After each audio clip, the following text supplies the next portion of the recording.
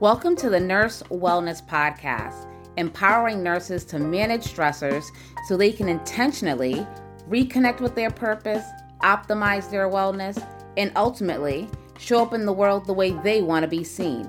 I'm your host, nurse practitioner Wendy Garvin-Mayo, your stress solution strategist.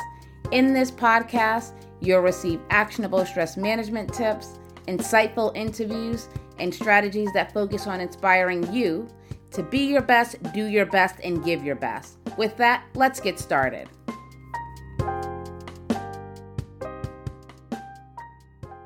Hi, everyone. Welcome to another episode of the Nurse Wellness Podcast. I'm your host, Wendy Garvin-Mayo, and I am so excited to be here with you today. Today, we're talking about our added value. We're talking about added value in terms of occupational wellness or career development. We all have an added value, and our added value is what makes us unique, what sets us apart, or it's really our expertise. So as we come up on Nursing Month, the month of May, I want you to feel empowered to really dig down and figure out what your added value is. And it doesn't matter if you have been in practice 10 years, 20 years, 30 years, or even 1 year. We all have an added value because our added value is really built off of our life experiences. There's many things we do outside of work that we can model at work, right? So many of us are part of different organizations, corporations, boards, groups, and there are ways things are done that are beneficial to that group that you can model at your current place of employment. I want you to find your added value and operationalize it and make a change, innovate, be part of the solution. And I know many times as nurses, and I'm guilty of this too, we are in positions and we don't agree with management. We don't agree with the way things are going. And we have better ideas or suggestions on how things can be better. Think about that.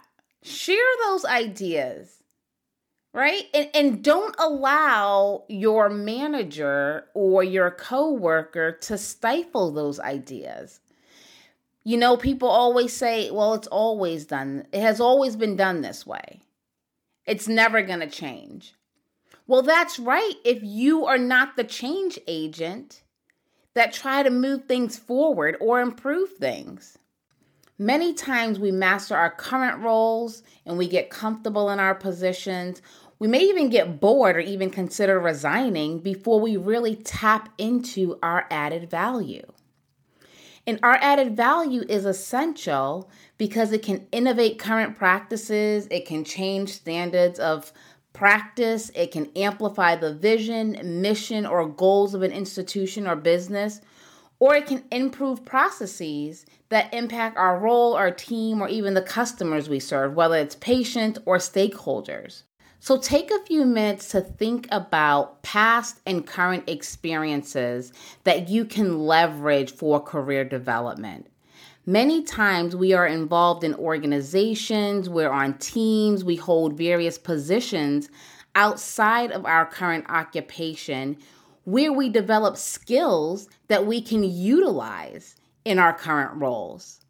So that can even be your added value, whether you're good at time management, you're good at organizing, you're good at bringing people together, you're good at streamlining processes. So we all have an added value, but what is your added value? And have you tapped into it? Once you identify your added value, it's essential to really think about how to operationalize your added value. So what does that even mean? It's the what, how, why, who, and when. So what added value do you want to operationalize? The how has to start with aligning your added value with the vision, mission, or goals of the institution or business, and understanding how changes are made. The why is really, why are you doing this? To improve, enhance, or innovate, right? That's why we're doing it. We want to improve something, whether it's efficiency, whether it's quality, whether it's time, whatever it is, you want to improve something. And the who are the decision makers? Who do you need to talk to really get the ball rolling? Who is the decision maker? Whether it's leadership, a manager, a mentor, someone to help put this ball in motion for you. And then when? It's always good to initiate the conversation. So you can put time on someone's calendar just to kind of brainstorm, get a feel if this is something that they're interested in exploring. Many times we sit on our added value, which can have an impact on a team or a whole organization or a group of people. I mean, it can have a national impact or even a global impact. But we have to believe that our added value is valuable, so to speak. So for me, my added value is really innovation and strategy. When I'm in a role, I like to master my role and then figure out ways that I can innovate it, make it better, or be strategic on how to collaborate. Best practices is something I love to look at. What are best practices? So in one of my positions, my company valued collaboration. So I was working in the East region as a medical science liaison. And of course, the company has medical science liaisons in various therapeutic areas.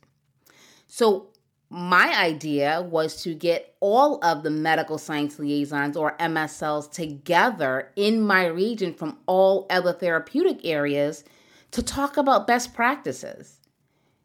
We're all in healthcare institutions, so I'm sure that we have best practices that we can share and implement to make our roles easier or leverage our relationships. I brought this to my boss, who was very supportive. I organized and executed this meeting that was a success. We had MSLs who were collaborating in the field and leveraging their relationships with various thought leaders. I reported the impact to our leadership team. This one idea was successful in one region that it became a model that was adopted across the nation. So my other colleagues, even in the West Coast, adopted this model of bringing MSLs together from various therapeutic areas to discuss best practices and explore ways that they could collaborate. And of course, my colleagues innovated this idea and added their own things to the agenda to help improve their territories. But this all stemmed from one idea that had an impact on the entire team, where we gained visibility across the company. So take some time to figure out what your added value is. And if you are a nurse leader or manager, really tap into the added value of your nurses or direct reports. Because if we all put our added values together, we will be that much more powerful to really improve practices or improve how we service our customers. So identify your added value and start the process of operationalizing this added value. Because I'm certain that your added value will have a huge impact on your institution or your business. So until next time, take care of yourself. Thank you for listening. If you enjoyed this episode, please subscribe and tell a friend. And I would love to share a 7-day mindfulness ebook with you.